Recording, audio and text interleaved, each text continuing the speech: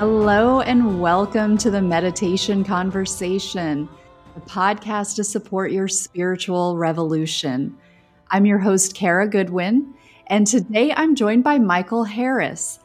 Michael is the best-selling author of Falling Down, Getting Up, and his mission is to help motivated yogis, healers, and entrepreneurs get their personal voice, message, and stories out to the world. And so Michael has a very beautiful, transformational story. And we also do talk about Bikram.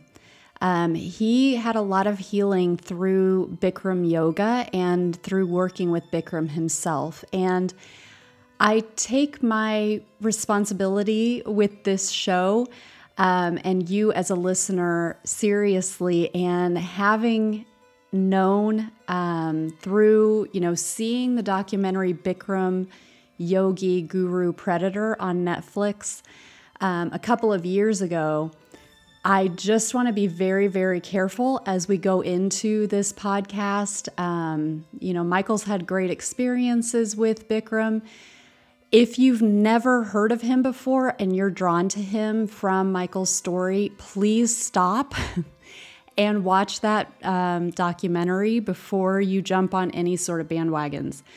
Bikram has proven to be a predator, and we all need to just take responsibility. The mighty do fall, and they fall hard. And this is unfortunately, it's not a new story in terms of being unique to Bikram. This is sort of happening, unfortunately, in a lot of spaces. He's not really unique in the fact that many, many people have given him power and he's abused it. So again, not to take away from Michael's story and not to be provocative, but just to provide some balance and make sure that this is a well-rounded episode. Before we get started, I just want to mention a few cool things that I have tried that I want to pass along, recommend, and hope that they can be beneficial for you too. We'll start with Kumuso, which helps you shift out of fight or flight by slowing your exhale. There's no app, batteries, or chemicals involved. It's just a beautiful product that you wear, and it induces a proven breath technique that calms you down. I found also that just seeing it shifts my mind to notice my breath and make it slower because you're wearing it. So when I notice it, I even if I don't use it in that moment, I make a point of shifting my breath. So it's a great product, and I'll be speaking to the founder on the podcast soon. You can check it out. Use promo code KaraGoodwin15 to get 15% off. That's Kara Goodwin, Kara with a K. Kara Goodwin 15 for 15% off. If you're wanting to try podcasting, I definitely recommend Libsyn for your hosting needs. Libsyn makes it simple to get your podcast out to all the podcast platforms out there like Apple, Spotify, and Audible. Use code TMC for your new account and get 2 whole months free. That's TMC, the Meditation Conversation. Do your part to cut out unnecessary plastic and water used in processing traditional shampoos by using Vuori shampoo bars. I've been using Vuori for over a year now, and I truly love this product. My hair feels and looks great. The product is beautiful right down to the origami packaging. It would make a great gift. It's just so beautifully packaged. And again, you're taking an important step in being gentler on the planet. Use code KARA. Kara with a K, Kara for 10% off. And definitely check out the many products from Best Made Natural Products. They have tons of homeopathic remedies which are highly effective. It's a family-run business. It's been around for a long time. Get out from under pharma if you can and see what homeopathy can do for you. These products are much more natural. They work with the chemistry of your body. Use code KARA 10% for 10% off your order. KARA 10%. And you can find those links and products on my website. That's karagoodwin.com, and in the show notes. And there are other things out there too that I didn't mention now. So go check that out. Support the show, support these beautiful businesses, and enjoy this episode. So I'm so happy to meet you, Michael. Thanks for being here today. It's great to be here, Kara, and thank you for having me on your show. My pleasure. So I wanted to start with how vascular disease led you to yoga. Oh, great question. About that? Yeah. Let me go back a little bit further than that. When I was 12 years old, I had a water skiing accident. And as a result of the accident, I ended up having 60% of my liver removed, gallbladder, broken ribs, collapsed lung, and I slid into a coma for about 10 days, and I had a near-death experience. And in the near-death experience, I had left my body, and it's the best that I can experience it, or always my recollection was it was at the end of my coma that I had. And I found myself within a gathering of spirit, as I call it.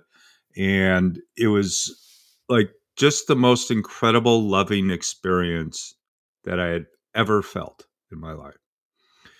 And then I felt myself coming back to my body. And I didn't want to go back. I didn't want to come back. And I was reaching out, and they said that I wasn't through yet.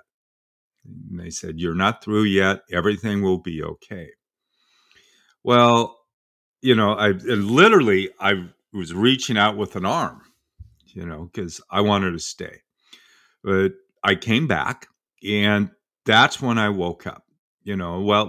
Previous to that, while I was in my coma, a nurse, a doctor, my mom, my dad, they would, put my hand in their hand and say, like, squeeze, and I couldn't move it.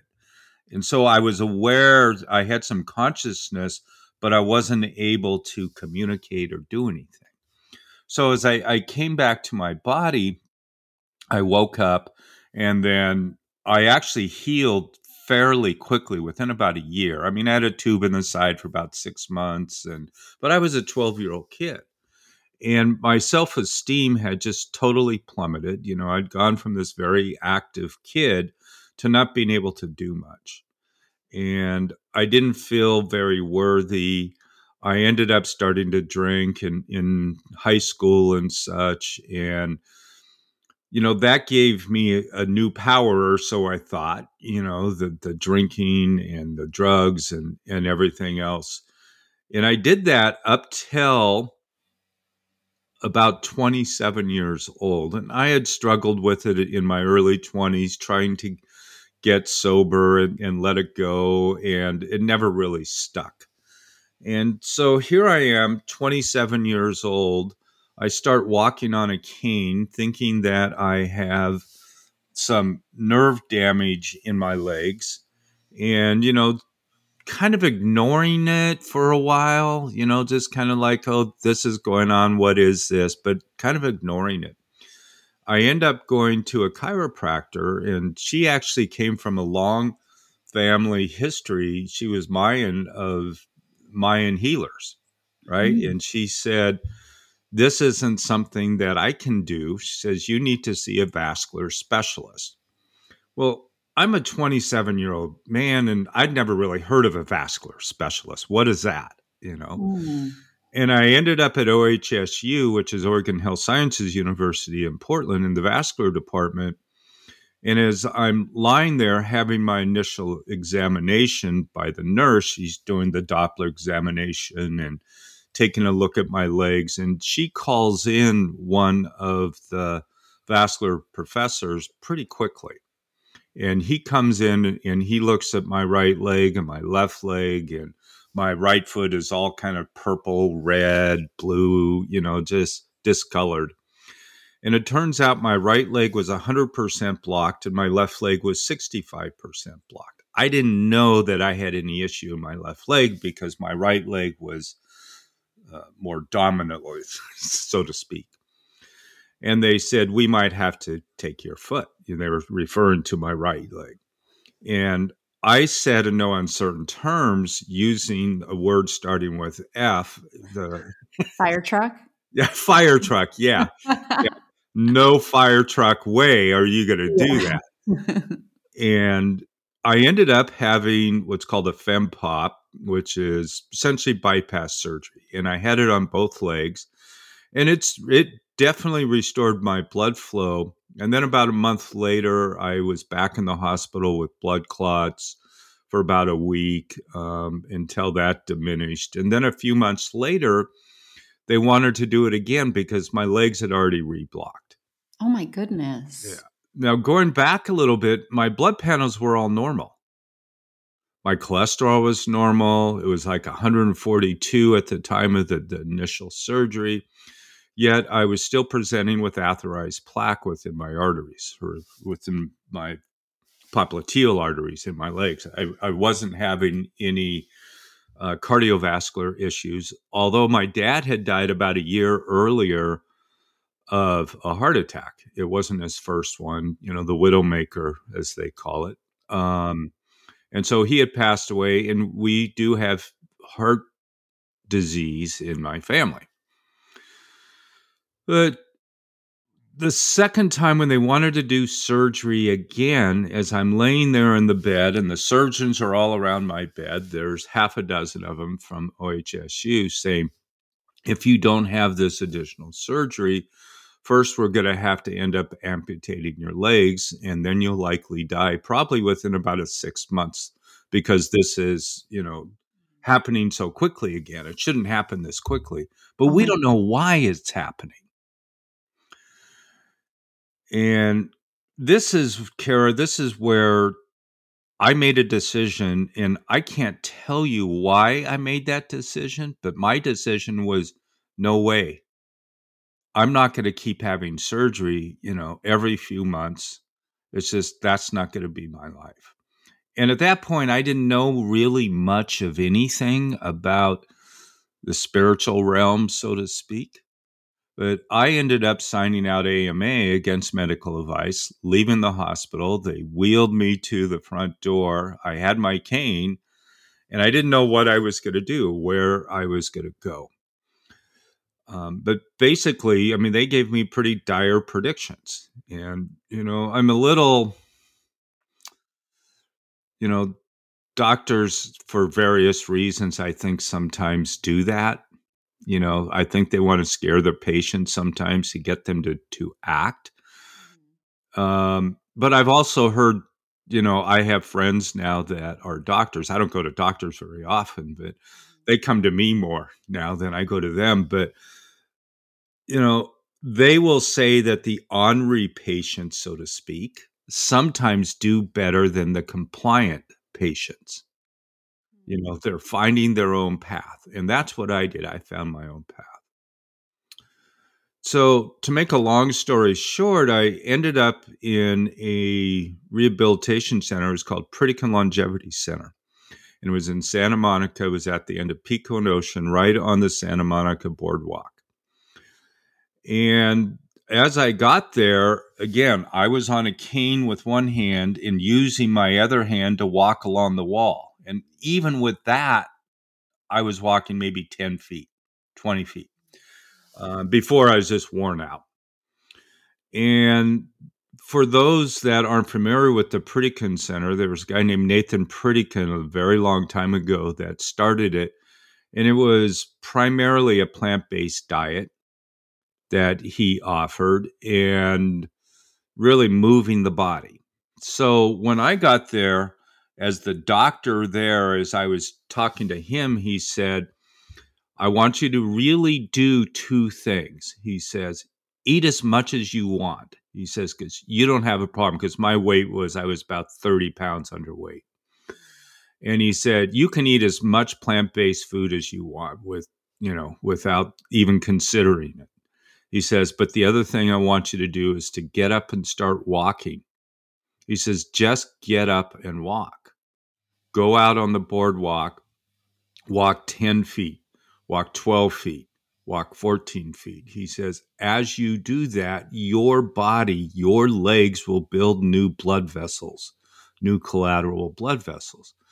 Well, the professors at OHSU had said, when it hurts and you're walking, you better get in here to have more surgery. The doctor down there said, no more surgery, just get up and walk. Don't worry about it. And so within about 2 weeks, I was walking 2 miles, unassisted. Wow. Totally changed. My mind changed. My self-esteem started getting better. I started feeling more comfortable with myself. I had committed to my sobriety at that point as well. So I was starting to get sober. I ended up drinking one more time. I'm 64 now, but so I've been sober also since I was 30. So Wow. for quite a while.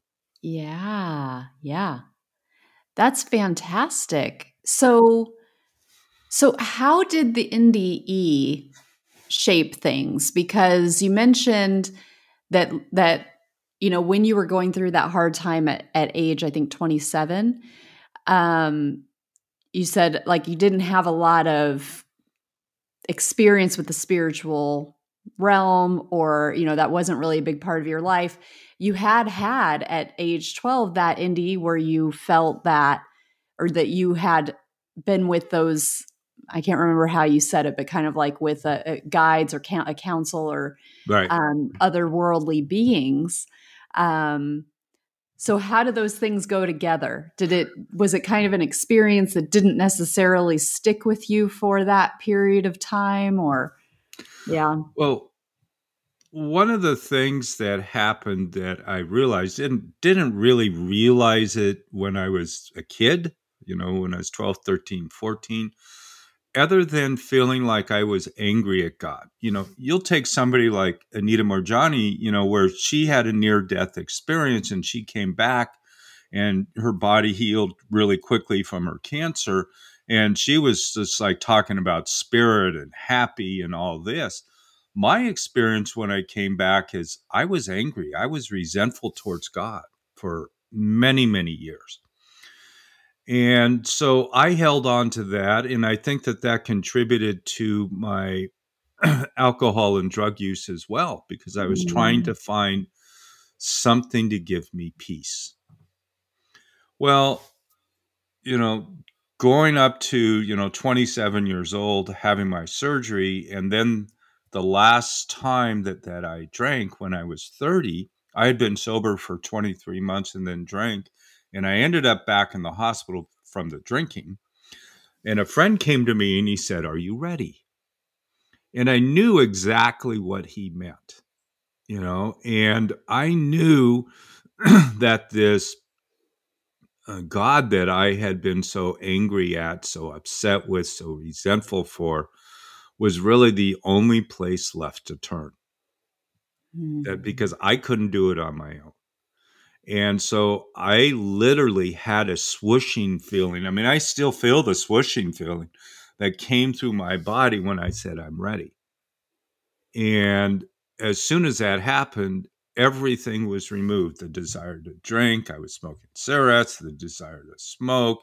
I hadn't used any drugs for a while, but everything was removed. I didn't know what was going to happen, but I knew things were going to be different. So that was really my first real acceptance in the world of God. However, in the mid 80s, I had also spent a couple of years with a program called The Search for God. There was an Edgar Cayce program, Mm. for those that are familiar with Edgar Cayce, Mhm. that we did do some meditation and we tapped into our intuition. But I would say I was probably there 80% of the time, consciously there. I don't mean Mm. physically, I mean consciously. So, I mean, I had some experience, but it never really got me, so to speak, or I never really got it. So tell me what you mean when you say you were probably 80% there consciously. I still had a lot of doubts. Oh, I gotcha. Okay. Yeah. So you Yeah. were what you were in this program and you were kind of like, quote unquote, buying 80% of it, maybe? Yeah, yeah. Yeah. Kind of still a little doubts, resistance. Well, is this really true? I Hmm. don't know. Okay. That Okay. kind of thing. So, how did all of this then lead to yoga? Because now you have like 3 teaching certifications and you work with lots of yogis and healers and so forth. So how did all of that dovetail into the yoga world? Yeah. One of the things that happened in the Pritikin Center, they called it a yoga class. It was really more of a very gentle stretching class. But I did that while I was there. I actually had 2 visits. I spent 2 different times there for 2 weeks. But when I first started doing it, and I'd never thought of myself as doing yoga, and yoga wasn't that big yet in the 80s. There were some people doing it. My mom would do it occasionally. Um, but I really kind of liked it. And so when I went back to Portland, because I was living in Portland, I was going to the gym. I was walking a lot. I was going to the gym and working out and started to do this yoga class. I would see these people doing yoga in the other room, and I thought, well, I want to go do that. So as soon as I did that, and it was a remarkable teacher for um, for a gym, I'll say, because sometimes gym yoga is a little bit different, right? And we would do candle gazing, and she was just really remarkable, and she really helped open up the door. And so I started going to another studio and started diving more into yoga, more into meditation, more into stillness and calmness, and learning to still the fluctuations of the mind. And that was one of the things that yoga was helping me recognize and reveal to me is I can find natural ways to still my mind. I didn't need substances or alcohol or anything else to try to do it, and it doesn't work that well anyway. It just makes you pass out, Um, so as I did that, and then I started getting into Ashtanga yoga, which I really liked in the early 90s, and did some work with David Swenson and Nancy Gilgoff and some of the Ashtanga teachers that have been around for a long time, and really liked it. I ended up, though, in 1993, a Bikram studio opened in Portland. And it's the hot, it's 105 degrees and you sweat. And I went to this class and I hated it. It was hot. It was sweaty. I thought it was stupid. I said, people don't do yoga like this. This isn't real yoga. And so I was kind of going back and forth a little bit, though, from Ashtanga to Bikram. And then I had a shoulder injury, and the doctors wanted to do surgery on my shoulder. And now this is 97. And I went back to Bikram, and within a month, my shoulder injury was gone. And I attribute some of the shoulder injury to pretty aggressive downward dog. And in Ashtanga, you're jumping through the legs, a lot jump throughs, and doing some different things. Whether or not that is true or not, I don't know. That's what I attributed it to at the time. But my shoulder injury went away, and I still had probably anywhere from a level 1 to level 3 pain in my legs, out of a scale of 10. And I thought, I want to find a way to get rid of all the pain in my body. I'd made a bunch of money doing option trading. I'd work a couple hours a day doing that. And so I had the ability to take a couple of years off. So I checked around. I wanted to learn from a bona fide yoga master, right? And I found myself writing a check and going to the Bikram training in 1998, not to become a teacher, but to heal. Because I thought this Bikram guy would just like magically heal me, right? Mm-hmm. And he'd have none of it, right? So I went to him, and there's a posture called standing head to knee in the Bikram series. And that posture hurt me the most when I was balancing on my left leg. And I asked him how to modify. He said, Michael, no modification. Just do what you can. I said, but Bikram, there's got to be a modification. And he said, don't worry about it. Forget about it. Just do the yoga. Well, I wanted to worry about it. I didn't want to forget about it. And I didn't want to do the yoga the way that he wanted me to. And at first I wanted my money back. He said, Michael, no money back. He says, just do the yoga. Well, about 10 days later, I'm in class.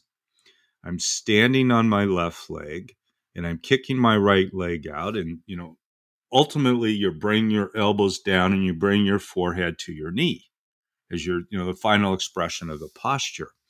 And as I did that, I noticed that there was no more pain in my left leg. It was gone. And I had tears just flowing out of my face out of joy, as this happened. And I began to understand what he said. Don't worry about it. Forget about it. Just do the yoga. Wow. Well, that's wonderful. I feel that, I don't hear a lot of good stories about Bikram. So I feel that I do owe it to people if you're listening and you're moved by that. It's a wonderful story, and be very careful with with him as a person, Bikram.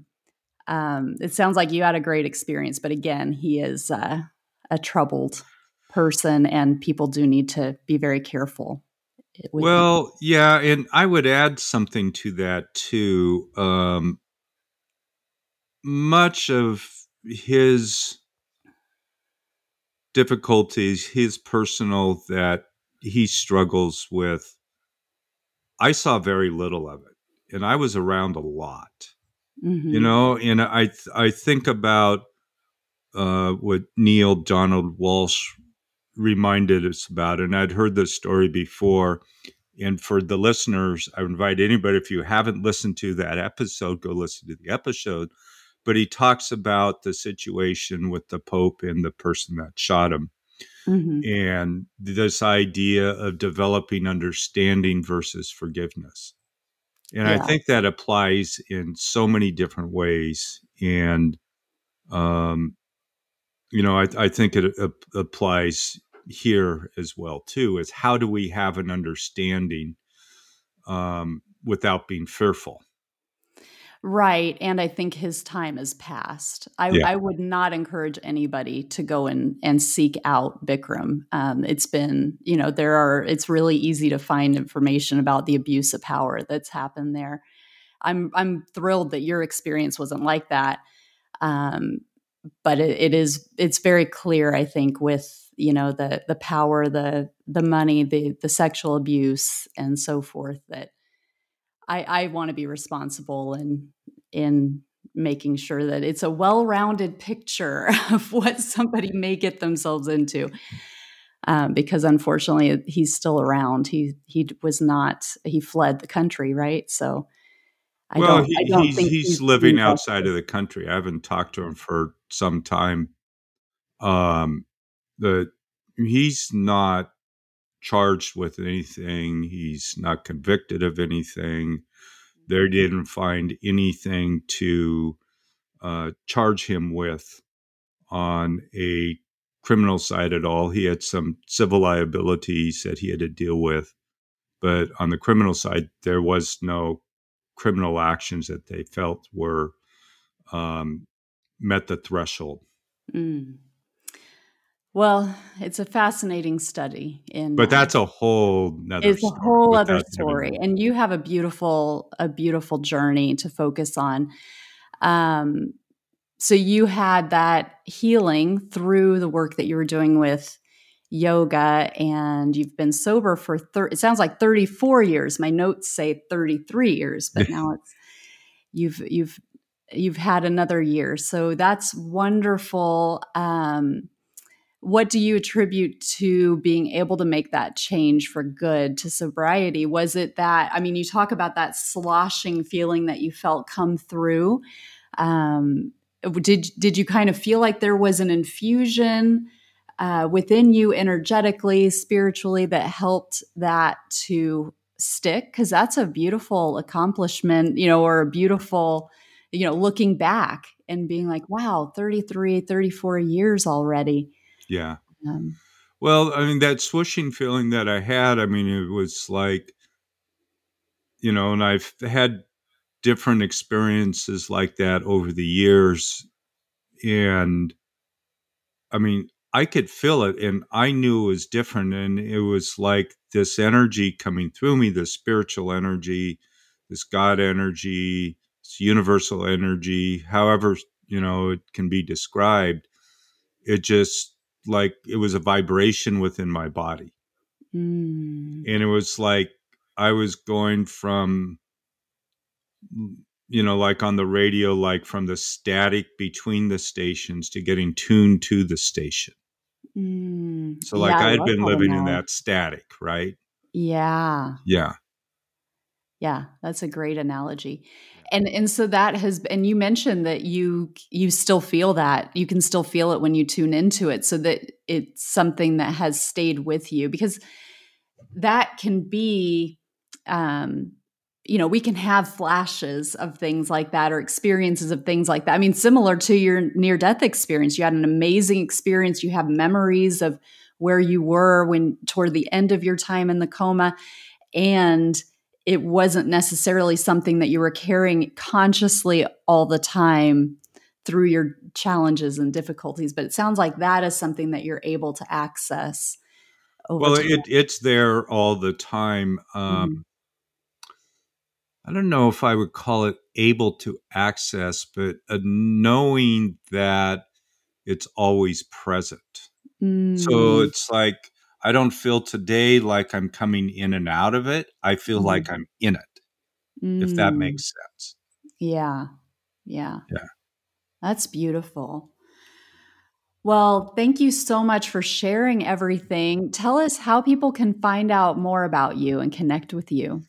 Well, the easiest way is just go to my website, michaelbharris.com. B is in book, so michaelbharris.com. And any social media links and all that are there. The other thing that I'd like to offer is my book, Falling Down, Getting Up, which is really the first part of the book is more in depth of what happened and my struggles and everything. And the last half of the book is about getting up and what happened and how I healed and some ideas that other people might use as well. So I have a backlink to the book. It's michaelbharris.com/book, BOOK. And it's a free copy of the book that anybody can download.